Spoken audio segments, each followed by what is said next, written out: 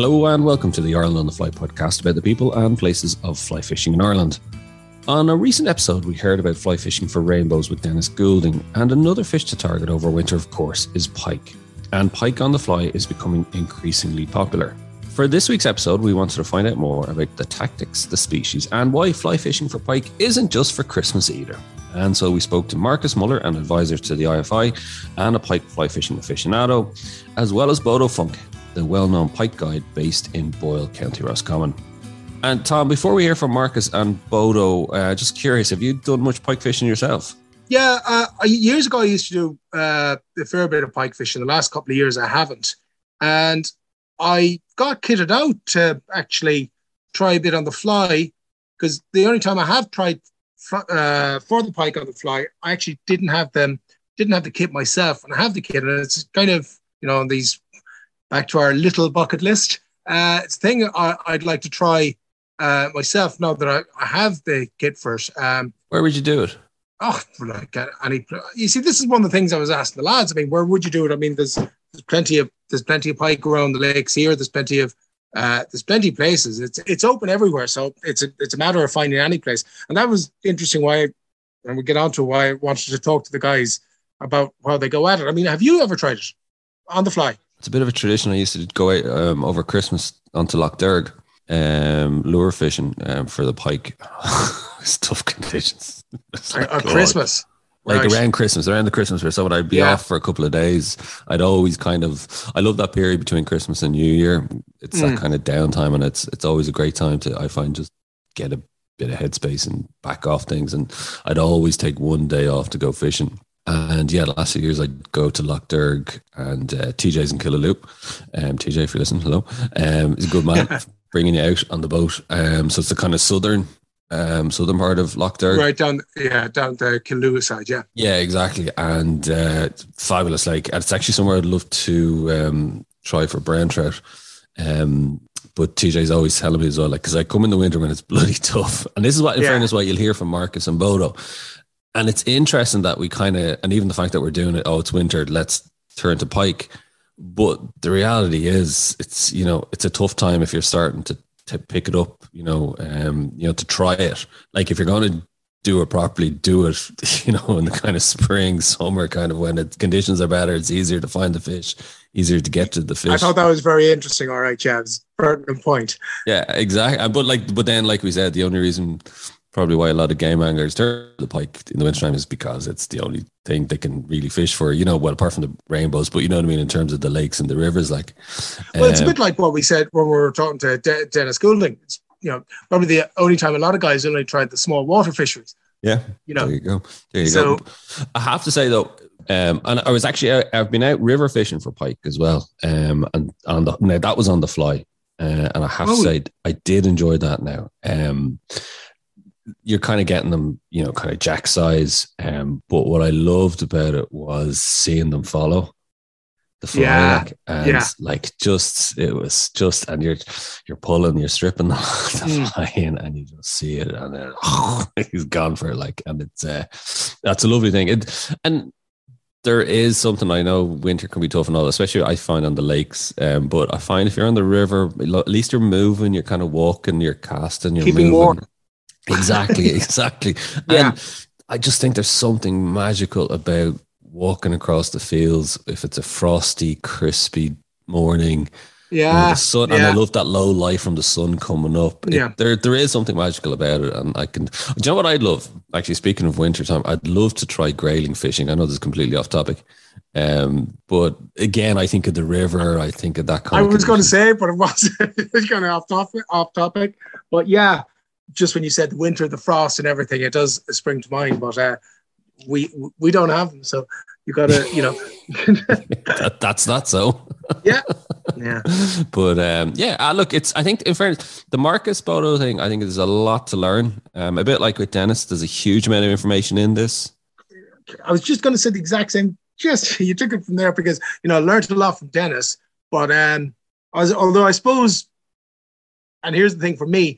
With Dennis, I expect to learn, but I didn't expect to learn that much. It's just, but I do know it's outside. Small water fishing is outside my comfort zone. Okay. It's trout fishing, but it's outside my comfort zone. But like, it was great to listen to the guys because I really picked up a lot there, like on what you need to go at, what you need to be at, what you need to be doing. It was really good. And it was actually interesting when you asked either of them, separate questions, but they both came back with more or less similar answers. Yeah. They're singing off the same hymn sheet, really. Yeah, exactly. But like for anybody, if you're looking to start out, if you're interested, if you've done it before, there's a huge amount to learn. They're both very experienced pike on the fly anglers. And as we slagged them off later in the episode, it takes two Germans to come to Ireland to tell us about how to catch Irish pike on the fly. Yeah. But I didn't realize was how big it is in Europe.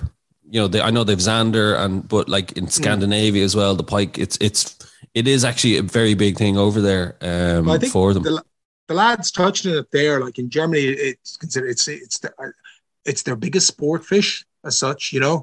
And they touched on Wells, the catfish, but while Wells probably is bigger and everything, I think the pike is more prevalent throughout there, and it's attainable for all of them. And in Germany, it very much is. It's their premier sport fish. Yeah, it's fascinating, isn't it? Like when you think of it, like compared to here, how it's perceived.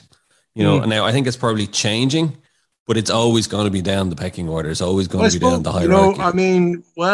I suppose salmon probably. And I say, as a trout man, and what do I say? I say to you salmon, because salmon is recognized, looked upon here. It's the kingpin. It's the one up at the top. And like even in our own heritage, like the salmon of wisdom. Salmon means so much to us from when we're growing up. So I suppose, and it is looked upon as our premier sport fish here, I suppose. But with the absence of that in other places, you can see why something like a fish the size of the pike could take over that mantle. Yeah, definitely. And look, I think it is something that is growing in popularity. Maybe try it in the wintertime if you're interested. For those of you who do get out, love to hear any stories you have for it. But do also have a go later in the year, maybe when it's less difficult, and it's not as cold. Be like the Michelin man. Yeah, exactly. But look, I tell you what, let's hear from Bodo and Marcus now. And I first asked Marcus about the rise in popularity of fly fishing for pike in Ireland. Yeah, definitely here in Ireland, but also on the continent. And like yourselves, when you're avid salmonid angler, salmon trout, sea trout, the season finishes in early October. So what to do then if you're kind of a fly addict? And pike is just an ideal target, ideal species. It extends the season back end, but also before the real trout fishing kicks in early in the year. So for me, it's a fantastic game fish, and it really extends your fly fishing year. And what about you, Bodo? How did you get into it? Like, because you're primarily you're pike. That's it, isn't it? That's your bag, really, isn't it? Yeah, I'm pike, full stop. In my personal fishing and also in my guiding, but more and more so the pike fly fishing and pike fly fishing guiding has been on the scene over the last 10, 15 years. I probably started maybe close to 20 years ago, very basic, and then it took off from there. And the last, like I said, 10, 15 years, it would have increased the hell of a lot. And now it's a steady part of my guiding business, really, that I'm getting fly anglers from all over Europe or further away to come to Ireland for pike fishing and indeed pike fly fishing. Bodo, just what you said there, you've seen an increase in the amount of lads coming pike, targeting the pike and the fly. What would you say the percentage is at the moment, and has that grown much? In my personal experience, in my business, in my guiding business here, and then we have a full angling business, including B&B, etc. Probably, it's not 50% yet, but won't be a million miles away from it at this point. I'd have regular guests that come, and some of them come twice a year, and they're fly only. And so, yeah, it's growing all the time, and I anticipate it to grow more. And like from, let's say, when you started 15 odd years ago, what was the percentage then like? A lot smaller. Yeah. So you've got an occasional day's fly fishing maybe. Somebody looking for it, could have been local, even could have been an Irish client, or somebody who wants to just try it, maybe who's booked you for a week and who just wants to try it. And now we have dedicated guys coming, like they're either fly only guys or they just want to do fly only when they come here and want to catch big pike on the fly. That's the attraction, I guess. Marcus, can I ask you, because obviously with your role with the IFI as well as you, like, and recently, you had a journalist come over, so, you were kind of hosting or showing them around. I get the sense, and Bodo, you can come in maybe after Marcus on this, is Europeans seem to appreciate the pike fishing more over here than maybe Irish people, or correct me if I'm wrong, but is the kind of reputation of Ireland as a pike destination certainly one that's held in high esteem? Yeah, definitely. I mean, when you imagine Ireland, got on the map originally on the continent, specifically in Germany, because of its pike fishing. This is what brought Ireland on the map in the first place. And there is still this fantastic reputation. And with regard to an increase in fly fishing for pike, we do see it here because we are dealing with international journalists. We are getting a lot of queries in, and queries with regard to fly fishing for pike. They have substantially increased over the years. In the beginning, it was just niche, very niche. And there's two groups. There is the likes of us, I may say, who are fly anglers and have kind of realized that there is also fly fishing for pike. But you also get the conventional fishermen, the lure anglers who say, oh, hold on a minute, let's try out the fly rod. So there's these two groups we have identified, but definitely, like Bodo said, I'm not sure if it's 50%. Now with Bodo, I guess, because he has really specialized a bit in fly fishing for pike, so the fly guys know him, so they book with him.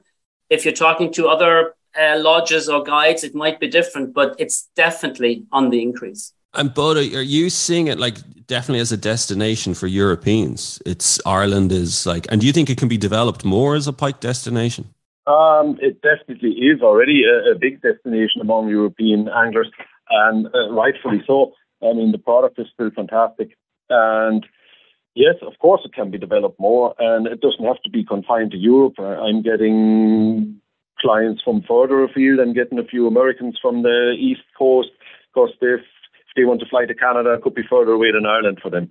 So that's what's happening there. But they're not necessarily fly clients, but who's to say that shouldn't happen? I mean, it can be promoted more, and arguably it should be promoted more. Just as long as we look after our own, after the resource and after the fish and after the fishing and everything else. Why not? It's completely sustainable.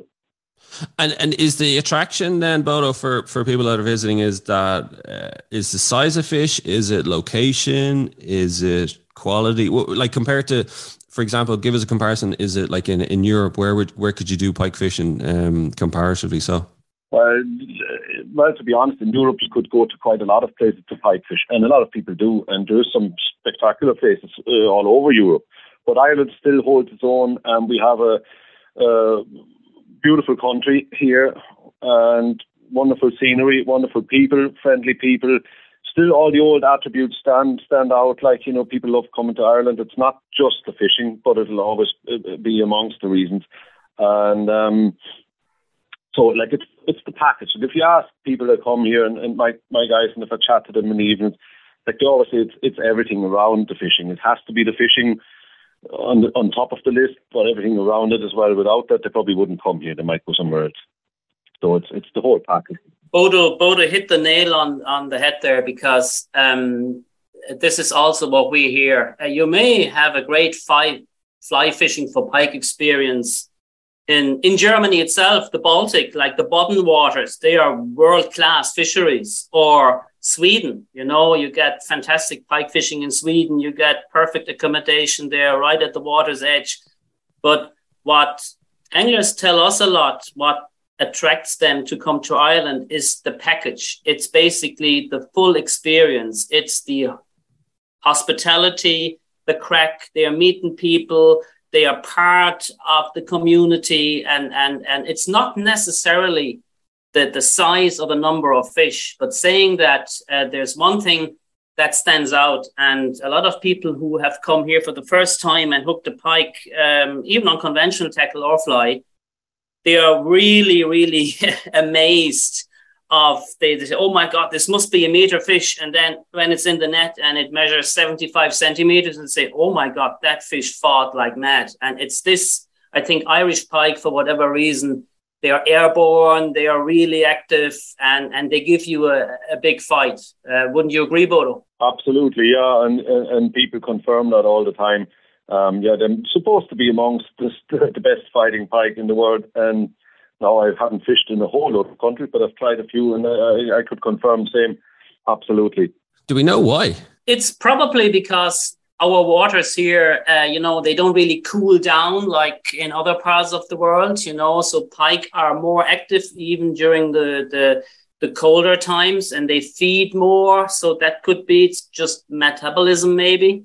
I'm fascinated, guys, just with and Tom, I'd be interested in your thoughts on this as well, as the kind of the pike as the kind of lurking, evil, that kind of even the language associated with pike. You think of salmon of knowledge, the leaping salmon. It's graceful. You think of the trout in terms of they're rising for the hatches, all that, and then the pike is like the monster. And I think there's something about that either appeals to anglers that they look, or I'll actually turn them off and go, do you know what? And traditionally, Tom, I'm interested in your Irish anglers would traditionally have looked down their nose at pike. Is that true? Yeah, well, they would have, let's say around here, like trout would be considered, the fish, and I suppose it depends on an area. Whereas in like, it was just like, whatever is the most endeared fish to them. And in Corrib, like here in Corrib, it would be the trout. You go back the West Coast rivers, it's the salmon, and that's to people, that's what the fish is, So yeah, I mean, primarily in an area like this, it's, people prefer the trout. And Bodo, how are you finding it? Like in terms of where do you guide in terms of kind of, is it the kind of Roscommon area that's where pike are very strong up around the lakes around there? Is it? Yeah, I'm based in Boylan, the County Roscommon, and my fishing would be in Roscommon, but also because we're in North Roscommon, close to County Sligo, close to County Leitrim, so it'll be in all of those three counties, and even sometimes further afield. If you go down the south of the county, you'll be crossing into Westmeath and Longford. But like the Shannon system, which is big, obviously the biggest river in the country, and all its tributaries and lakes connected to it. And it has, thankfully, a large population of pike in it. And if we look after it, it should remain so. And that's the attraction here. So that's probably the number one fish. How do the communities, Bodo, just in those areas, how do they regard the pike? Do they respect it, revere it? Like, are they glad that it's there from a fishing perspective? Yeah, more so now, for sure. That has changed, I think, over the years, because pike now, also within Ireland and amongst Irish anglers, has gained its own status, and there is quite a large Irish pike angling fraternity. And so, yes, for sure. And within the communities, that's noticeable. There's fishing clubs, pike angling clubs, there's tournaments and competitions, and definitely the pike has grown a bigger reputation, and a better one, arguably, over the years, for sure. Whereas one time maybe it had that, that's what you described early on, that sort of profile for people in the head. But that has improved for sure. I like that whole idea of a fish being menacing. There's something that excites the imagination, like. Yeah, you made a good point there. So you don't know really what you want. Some people like to kind of fish for this, mysterious creature there, that's supposed to feed on ducks and even small dachshunds, and you hear all these stories, But I can definitely say I'm just coming back from this media visit in County Cavan, and pike over there. I mean, pike is the fish, it's really highly regarded. You go to a pub and there's a big pike in a an old pike in a case there, and it's all centered around pike fishing. So as Tom said, it's the area where you don't have that many pike. The focus is on different fish. But talking a bit about my background, you see, like Bodo, I'm from Germany, and in Germany, pike is regarded as probably the number one sport fish. We don't, you see, it's just the kind of English terminology dividing between coarse fish and game fish, which doesn't do really justice to the pike, being a coarse fish. So it depends, your background. Like in Europe, Northern Italy, for example, I mean, the Italians, they are mad keen on pike, and they would give their right arm for catching a meter pike, and they have the nicest salmonid rivers and marble trout waters, and yet they are so keen to come to Ireland to catch this pike on fly. On most of the continent, would you find that actually, Marcus, on most of the continent, particularly not Northern Europe, but like mainland Europe as such, pike would be probably the biggest sport fish, wouldn't it? I would agree so. Now, okay, we have sander, we have catfish, but I would say amongst all those predatory fish, pike is still the number one. That's from what we hear and when we're talking to visiting anglers, and definitely with regard to Germany, I would say. Yeah, I'd agree with Marcus on that too. I think it's the predatorial nature of the pike, or the pike being the apex predator in many waters.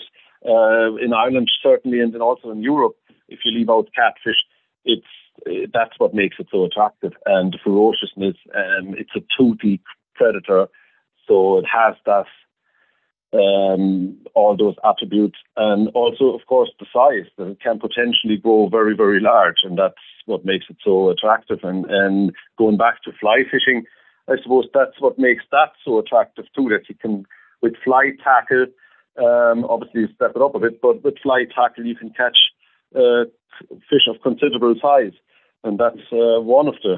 I think that's probably one of the biggest attributes to it in the fly fishing boat. Definitely the fact that quite easily you can get a double figure fish on a fly rod. Yep, absolutely. Yeah. And that's the thing. You do well to get a double figure salmon on the fly.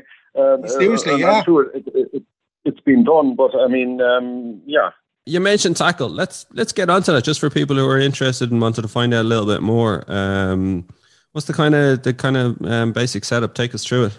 Okay, well, everybody has their own take on it, and it's interesting, and I see it in my guiding job all the time, and it's interesting to see people's different takes. And well, my personal opinion is as follows: I start with a 10-weight rod. I know if you can catch pike with lighter, but I wouldn't.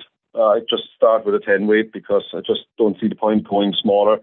Casting big flies, A. B. Tackling big fish. There's no need to having to overplay them or play them longer than you need to. Doesn't do the fish any favor. So I would start with a 10-weight. And I wouldn't condemn anybody using bigger even. Not because you need to, but because you can. And so 10-weight rod, 9 foot long. Reel isn't important because you don't really need a serious drag. You can play them by hand depending on the state of your boat or bank, wherever you're standing. Like obviously line management is an important issue. And then you're down to lines, and obviously that dictates where you're fishing, in what depths you're fishing, what depths you want to fish, where do you want to be in the water column, where do you want to present your fly, which obviously is an imitation of a fish in this case. And between the fly and the line, then you just have your leader, which we can define a bit more. Going back to the line, Bodo, just ask you, what would be your go-to line? What's is it a floater or an intermediate? It's probably at this stage, my go-to line is, it's between an intermediate or a sink 3. Right, either one of those I'd happily fish, and in many times of the year and on many occasions I would, whatever is handy, I would fish either one of those all day long. If confidence would remain pretty high if I had one of those in my hand. That goes not for every day and not for all circumstances, but for a hell of a lot of them. Right, and let's say on the either end of that spectrum, would you use a floater much, I would use a floater, yes, occasionally in very shallow situations, Right. either shallow bays or shallow spots or shallow lakes in itself. If the water depth is such, or if there's heavy weed cover and you want to be above that, that's an exciting way to fish, and you definitely need a floater for that. And then would you use a Sync 5 or a DI7? I would do at certain times. I would go down a bit deeper. And again, it's not always down to fishing extremely deep. But if you have large, bulky flies or flies that are tied with buoyant materials such as bucktail or other synthetic fibers, just using a heavier line can just get those flies down one level down as well. And that's often the key. But I don't want to sound like you have to be way down. If I was to give somebody advice, one of the main pieces would be don't fish too deep, because it's much, much easier for a fish to see the fly above them than it is below them. Right, and that fair goes enough. for all types of fishing. Come here, Marcus, are you the same? Are you a 10 weight? I would be similar to Bodo. Now, also with regard to the rod, a 9 or a 10 weight, I wouldn't go anything less. Definitely, I agree there with Bodo. In terms of the lines, like Bodo, we have fished over the years. We've tried out many lines from different manufacturers. And if I would have to recommend an all-round line, if you would only have to pick one line, I would go for a fast intermediate. It would probably cover most scenarios. Saying that, if there is room, if I'm not flow tubing, I would actually bring 3 rods completely fitted with an intermediate, a Sync 3, and a fast sinker. I very seldomly fish floaters, even when I'm fishing surface flies such as gurglers or poppers, because I find you can fish a gurgler or a popper. Even with sea bass fishing, I do it the same. I prefer the intermediate because it doesn't disturb the water that much. When you strip a floating line, there is a bit of friction on the water, on the surface, and it works perfectly. So I think the most important aspect of your tackle with regard to pike is actually the leader setup, because a lot of people, you meet a lot of anglers, and some come here with titanium kind of traces or fluorocarbon or hard mono, and and we have been, probably like Bodo and all of us, we have been through various stages and experimented. And so at the moment, my leader would be probably, I don't like the coated steel so much, because I think it kinks too easily. Saying that, sometimes the kink can be a bit of an attraction, but I find with the coated steel, you may have to change or you have to cut and shorten your leader after every fish. So stainless steel, I prefer at the moment. There's a few brands out there, and the connection then between the steel and your leader, it's just a simple Albright or Yucatan knot. That's simple. Maybe, well, a foot of steel, and then maybe 1.25 m, 1.50 m of leader, and that's about it. So just to go on that now, the top of your steel, let's say stainless steel or either coated, trace, what is on that? Is it just a loop? No, I've tied flies just with a loop, kind of a Rapala knot, something like this. But more recently, I'm using these spiral swivels, these fast touch ones, or the quick change swivel. That's connected to the steel trace. Yes, with a Rapala, with a loop, so to give it a bit of a, flexibility.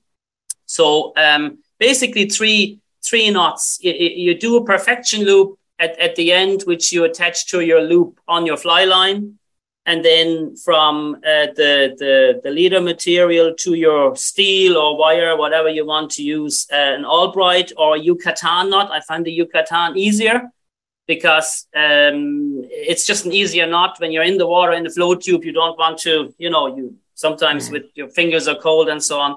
And then just attach this snap swivel or quick change swivel with another Rapala knot. And that's about it. And the connection from the steel trace to the fly is the steel trace. That's the quick snap change. Oh yeah, exactly. Snap change. Yeah. Yes. Bodo, is your setup similar? Quite similar. Yeah, I would concur with Marcus there on most things. I wouldn't even get bogged down in those because there's a couple of them components are sort of down to preference, and I've seen a lot of different things work well. So I would opt for any of them. Main thing is whatever your hard mono or fluorocarbon. I use fluorocarbon as a leader, no less than 25 pound strength, preferably even maybe more, 30, 35, doesn't matter. And like Marcus said, 4 foot of that, meter 20 or maybe 5 foot at max. And then your steel leader onto that, either by direct knotting it, which can be done with knots as Marcus described, or uni knot or Albright knot, or you can have a little one of those. You can get these little rings. They're almost invisible and add very little weight to the setup, or you can up for very little swivel, a small little one that doesn't add much weight, and then you have your steel leader. Again, I would go for wire, and then the business end of that, I would crimp on. I don't mind using crimps if it's done well, and I would also use the fast attach clips that you can just twist your fly into very quickly, and you can do it with cold hands. You can do it at any stage, and I've never lost a fish with them. Whereas I've seen snaps of various brands and builds fail on many occasions. So I'm not condemning snaps, but there's good ones and bad ones. So the fast touch is a good way of attaching a fly for sure. 2 things on that, Bodo. Just what do you call the link to your fly? What are you calling it? A fast touch clip. It's just a piece of wire that has an eye on one side that's solid and closed where the leader is attached to it, or you crimp it or tie it on, and the other end is an open twist option where you can really just a half turn and have your fly snapped into position and pretty secure. You won't lose a fish with it. You have no problems with using crimps on the traces? I have no problems with using crimps. No, it depends on if it's very fine stuff, then you need to be careful, and it needs to be good quality, and it needs to be done neat. You have to go right crimping tool. There's a lot of crap out there that you could accidentally blunder into, and that it wouldn't be a nice job. But if you take care making traces, and if you use the right materials and tools, then it'll be a good job. Marcus, we might just talk about flies then. Are people a bit wary about being able to cast such big flies as well? I was just going to ask you, how much time do we have left talking about flies? Well, where shall I start? I think what's important, particularly when you're a beginner, you don't want to fish a fly that gets too heavy. So you should avoid materials that actually don't shed very well, with water. So I would always say for a beginner, avoid furs and stuff like this, or kind of, I still have a few of these kind of sunker type, big sunker type flies with rabbit tails on it, but they can be very heavy or even very bulky flies. So artificial materials is the key, I think. You still want to get your fly to turn over very well. You want to get a bit of a distance. So yeah, I would say if you haven't done it, just practice it, because it's different when you have fished with tiny nymphs or dry flies all your life and 5 or 6 weights, and then you're handed a 10 weight with a 3-0 hook or whatever on it and a fly of 15 centimeters. It is different. Even your casting style has to be, I think, adapted, so I would avoid overhead casting, like what you're probably taught when you're a beginner. So I would naturally cast always at an angle, but definitely get out there, test it, try it, wear glasses and a cap, because a 3-0 and debarbed hooks, that's what I could recommend. In terms of flies, patterns, my God, I mean, okay. If I would have to use 3 flies, I would definitely fish a fire tiger imitation. Okay. That would be one of my top 3 choices, all-round fly. Probably a completely white fly. White, I think white works very well for most predatory fish, also in the sea. If I would have only white material to tie, I would be very happy to go pike fishing or sea bass fishing. That's no problem. And then probably some surface type fly. I do like the company Pike Trek used to bring these, what are they called again? These stealth flies on the market a few years ago. And they fish more, not vertically, they are horizontally tied.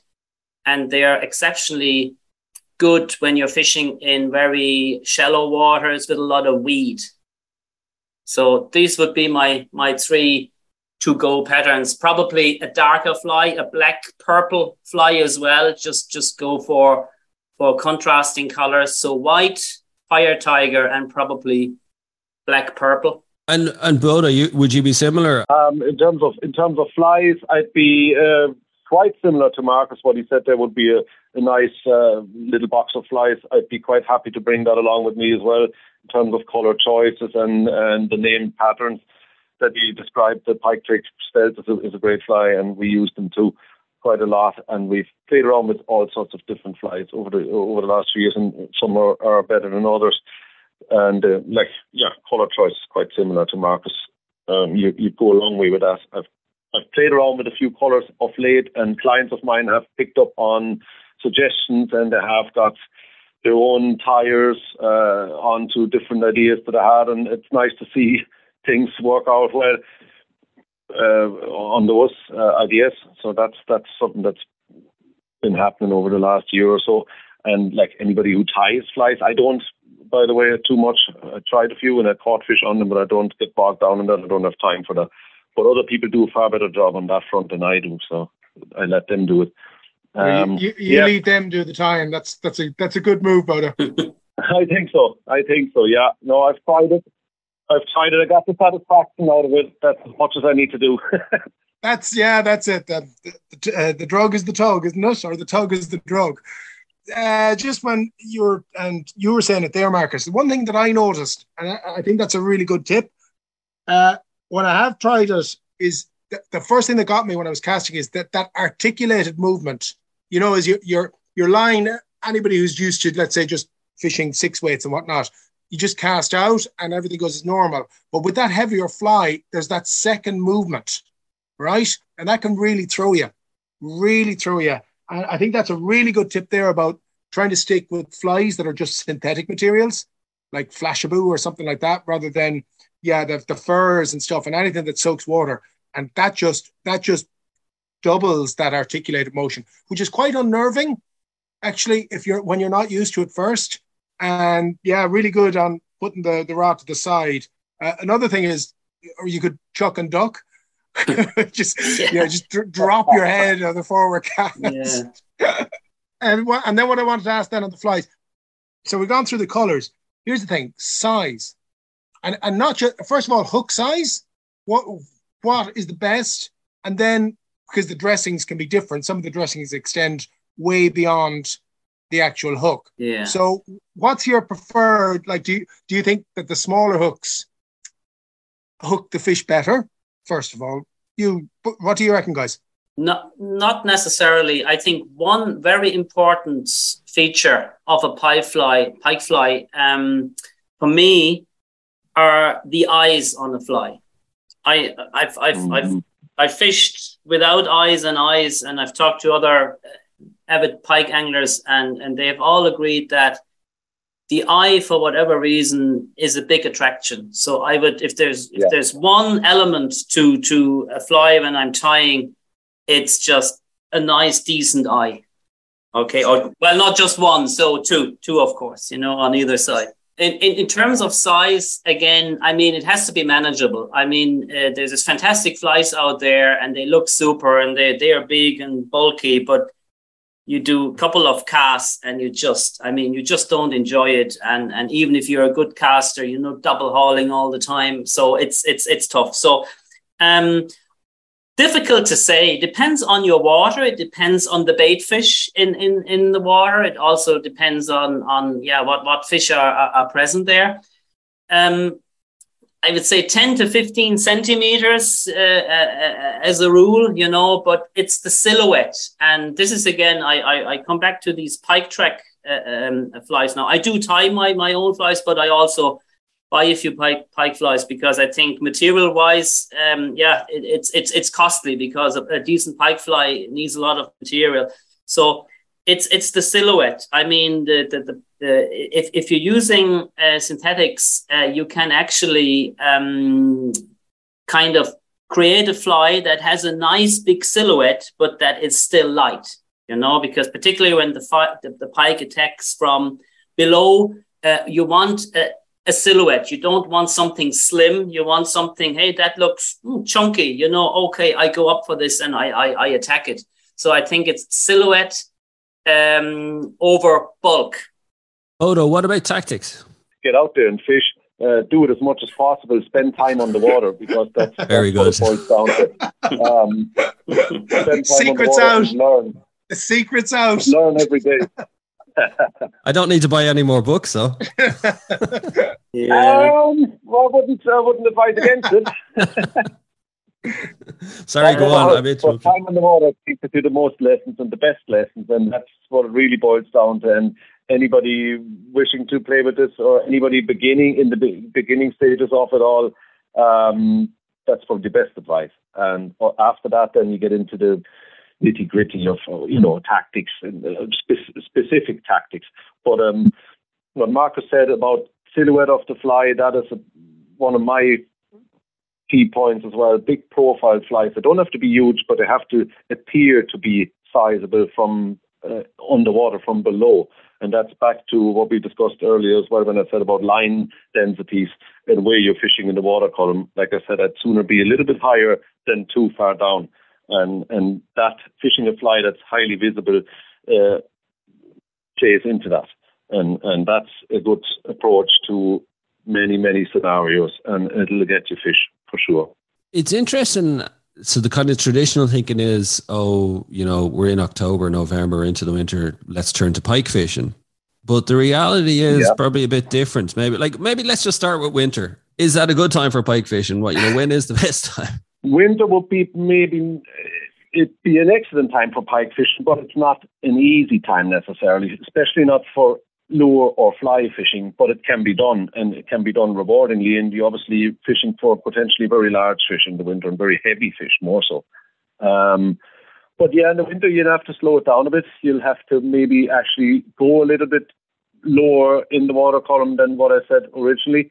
That's one of the times where it might be required to fish deep or to fish deeper than normal and slower, and adapt your retrieve to that. More pauses, a little bit longer pauses, and different stripping patterns, nothing too erratic at that particular point in time. But every day is different, and that still goes for an Irish winter because, as you know, our winters aren't set in stone in terms of weather. Like, it could be nearly as mild as in July, and it can be completely freezing like anywhere else in Europe. So we don't know, and so you have to adapt to that. But in the winter, a bit further down, and see how it goes. And Marcus, maybe you might just take us on to maybe the spring. Again, I'd like to refer to my last week. I was out with this journalist, and it wasn't fly fishing. It was like any method because water levels were beyond imagination. 2 meters above normal. And we sometimes realized we were fishing on a meadow in amongst barbed wire and not in the actual riverbed there. So, and I fished with the fly. I just thought, look, I'll try the fly. And there was conventional tackle used, there was dead baits used and everything. And I was starting with a Sink 3. And not a single touch, nothing. Not that the others got touches. It was difficult in general. But then I just changed them to a super fast sinking line and a very slow retrieve. And I picked up pike in 10 meters depth, 8 meters depth, 12 meters, very slow, which showed me that the fly can work in winter. But I totally agree with Bodo for fly fishing in general, because you're usually fishing shallower water or during times where pike are more in the shallows than in the deep.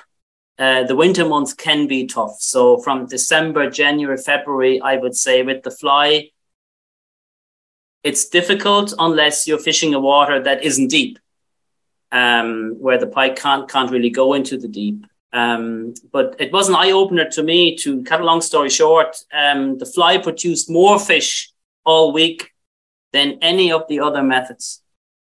And that was a real eye-opener, I have to say. Then, okay, in springtime, you're fishing the shallows. I think it really depends on your water, on your home water. If you have a lake or a river, if it's a shallow water or not, you have to adapt. And I think I don't like too many artificial and, or let me put it like this, technology when I'm fishing. I'm not against technology, but when you see these new sonars that are on the market and what can be done with them, it's not fishing. You see your pike, you see your lure, and I think, hey, why bother at all, Now, saying that, I think a good old echo sounder where you can see the bathymetry of a lake, where you can see the morphology, the depth, that would be one tool I would recommend for anyone who fishes for pike, because it's not to spot fish, but I think it's important to know, okay, where does it get deeper and stuff like this, because if you don't know your water, I think this is a great help. And Bodo, what's your favorite time of fishing where you're guiding? What's the best time, maybe I should say? Best time of the year? It's a tricky one, because they can all be really good. Like Marco said, even now it can be really good. And now you can face very large fish potentially. But the spring has a large attraction, and the post-spawn bite, let's say, as they call it, anything after spawning time, which usually happens around March and goes about into April potentially.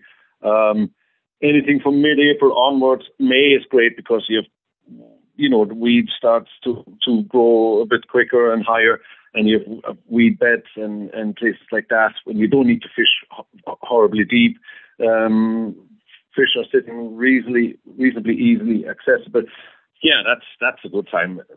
April, May, June, second half of April, May, June, that's a key time. But I don't want to really take away from any of the other times, because they're equally important to me, and they can be equally good as well. I mean, we're just coming out of the autumn time now, and it's been good, and it has been extremely good on certain days. So it's just different fishing, really. Aren't we? We're spoiled for choice, aren't we? Because you're mentioning, the months of April, May, and of course, trade anglers are thinking mayfly season. The different hatches, salmon anglers are thinking of grills, and you throw pike into the mix as well. And it's and I think that's probably why so many fly anglers maybe just automatically in the wintertime turn to it, isn't it? That's probably it for the traditional trout and salmon angler. If you want to extend the season, then absolutely yes, perfectly. So seamless almost when the season closes for salmonoid species in the end of September or mid-October. You can switch straight away onto pike, and you're right there in the middle of it. And then as we go to the late autumn and winter now, like Mark said, you just go down a bit lower and you fish a bit slower, but there's still fantastic fishing to be had. And then you can continue to do so till they start spawning again, and then maybe give them a break, and then after that, whatever you want to do. Yeah, and don't forget, this is domestic market, but when you think about the overseas market or the continental anglers, there is closed seasons for pike, and we don't have a closed season. So that's a big attraction as well for visiting anglers. I think No, in Germany, correct me if I'm wrong, Bodo, but I think it's the 1st of May. Before the 1st of May, you're not allowed to target pike. And look, April, we know April can be over here fantastic, probably one of the best times to fly fish or fish for pike in general. So that's something to consider as well. Absolutely, and that plays into our hand as a destination for sure. Guys, question I wanted to ask you, and do you have to go from a boat, or are there plenty of opportunities for guys? Let's say somebody's listening there and they go, you know, I'm going to have a stab at this, and they have the gear, or they're going to get the gear. Is it quite feasible, like, or do you really have to have a boat? Of course, I mean, you don't really have to have a boat, full stop. Now, saying that fishing in general for pike from a boat, you have, I mean, it opens up so many more options. Now, you do limit yourself definitely when you're just trying to fish from the bank or wading in. Not so much that you wouldn't reach the fish casting, or you need to be out in the middle. It's access. Most lakes are fringed by reeds, all swampy ground, and I think it's access more than not being able to reach fish with the fly rod if you're bank fishing. Now, a nice compromise. I'm met keen on flow tubing, so you get these devices now relatively cheap, and they're reliable, and it needs a bit of training to get the flippers on and know how this thing is moving, but it's not rocket science. And with the flow tube, I think a myriad of probably untouched waters becomes accessible. And I think it's a nice compromise. There's can fish off kayaks, but I think flow tube, even if you have to walk a bit, they pack up in a backpack. You bring a little pump and you pump it up and then off you go. I think that's a whole episode in itself. We should definitely do it a future time. Yeah, I think it's a fascinating, like, same with kayaking as well. Yeah. Bodo and Marcus, I'll start with you, Bodo. I think it's fascinating that we've two Germans here telling us about pike fishing in Ireland. I think but it correlates with, and that's why I'm fascinated, Bodo. Maybe you might just tell us your own background in Germany, and was it because of the pike fishing in Ireland that led you over here, essentially?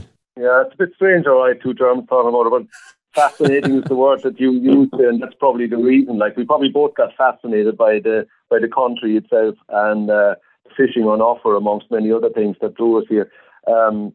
In my case, certainly so. Like, I'm from Berlin originally, and I would have set foot on this island when I was 11 first time, and kept coming back for more after that with my father at the time, and later with friends, and just enjoyed it too much to not keep doing it. And eventually I had to just move here, which I did, thankfully, so 23 years ago.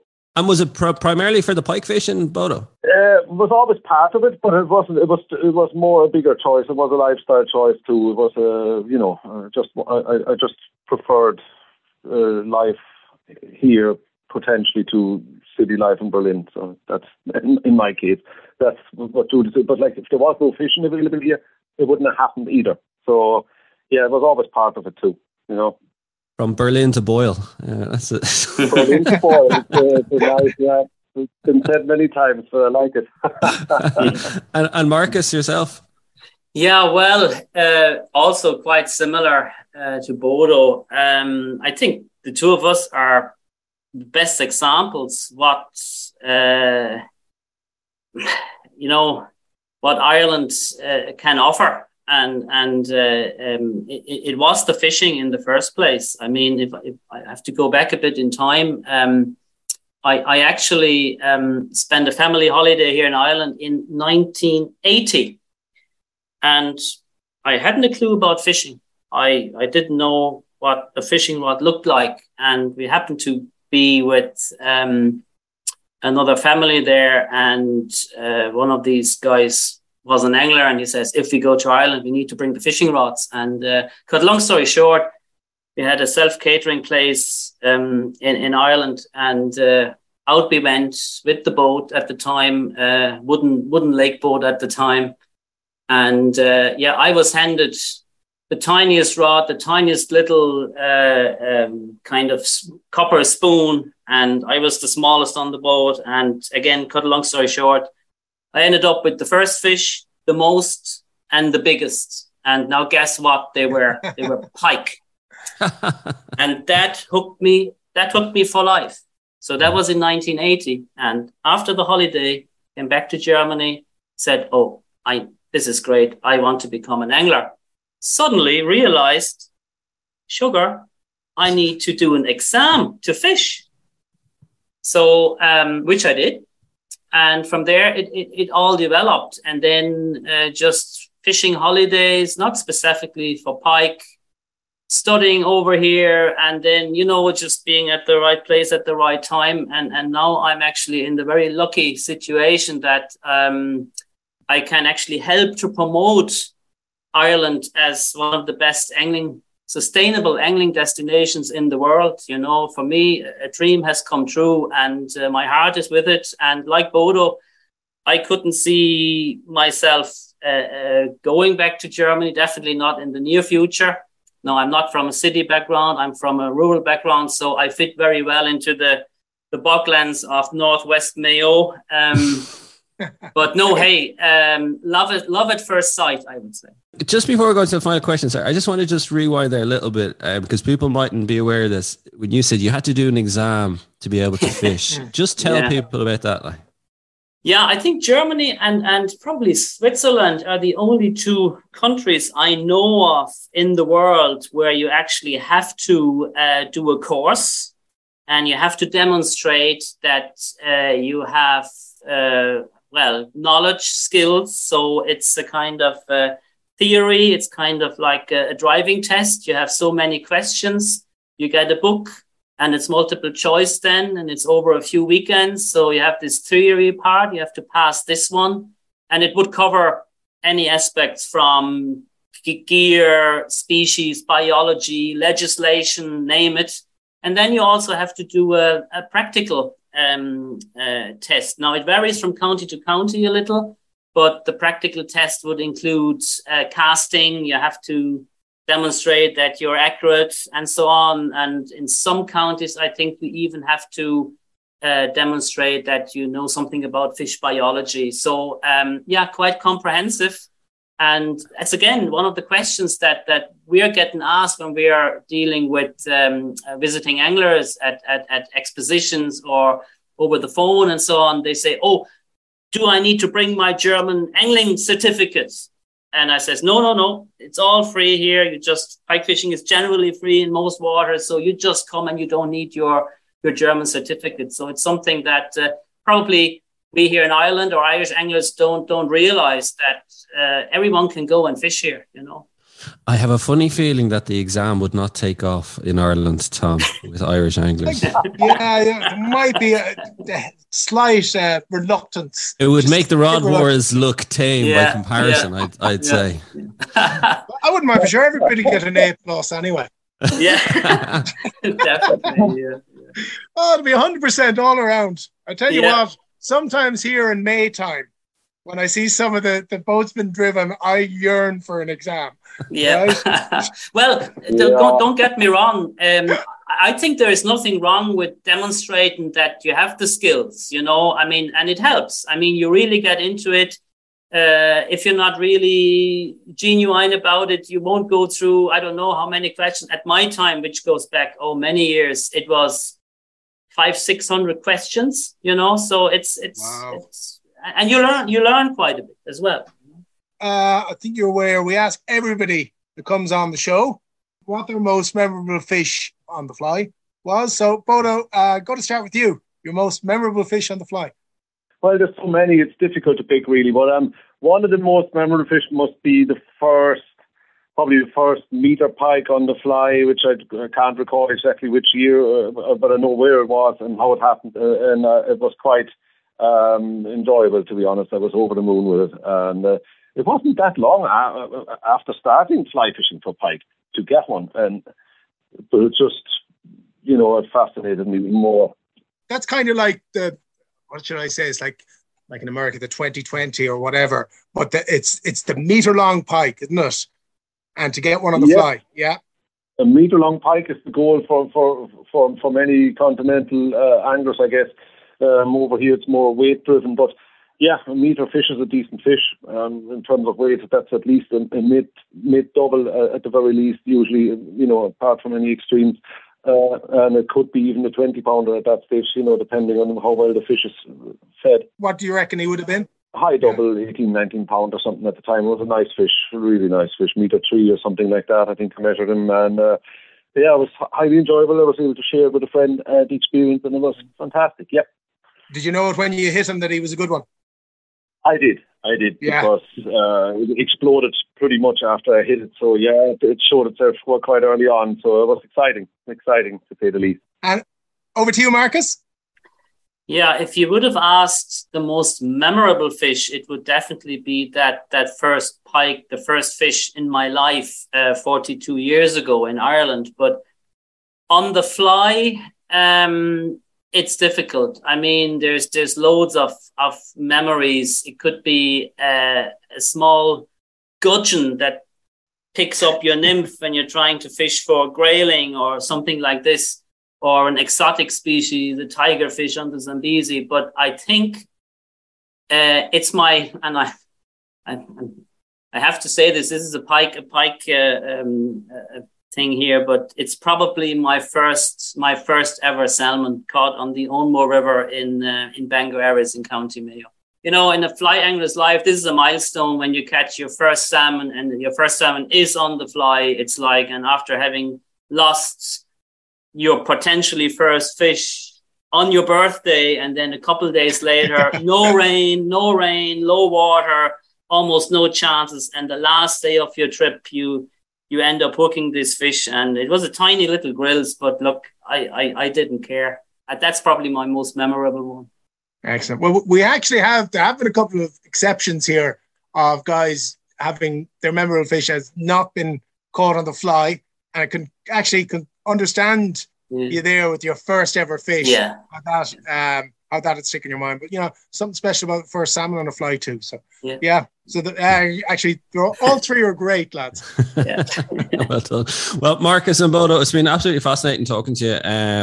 I loved getting the insights in terms of kind of the tactics, the setup, the technical side of it for pike fishing. I think what getting out of this is really the kind of growing side of that as a sport.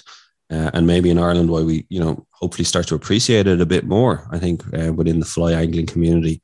And as they say, a dog is not just for Christmas. Pike fishing is not just for Christmas either. You try and get out during the year. Bodo, before we let you go, just for people that they are interested in fly fishing for pike, where you guide, what's the website? How can they find out more, Bodo? They can. I'd be happy to contact me. They can look up my website, anglingservicesireland.com, or to find me on social media, Bodo Funke or Angling Services Ireland again. I'd be delighted to give somebody advice or to bring somebody out, even better still. Bodo, Marcus, thanks very much for joining us. Thank you so much. Thanks for having us. Our thanks to Marcus Muller and Bodo Funke for joining us on the show. And don't forget to rate, review and follow the Ireland on the Fly podcast on Apple, Spotify or wherever you get your podcasts from. Plus, you can keep up to date on IrelandOnTheFly.com as well as on Instagram, and myself and Tom will be back with another episode about the people and places of fly fishing in Ireland.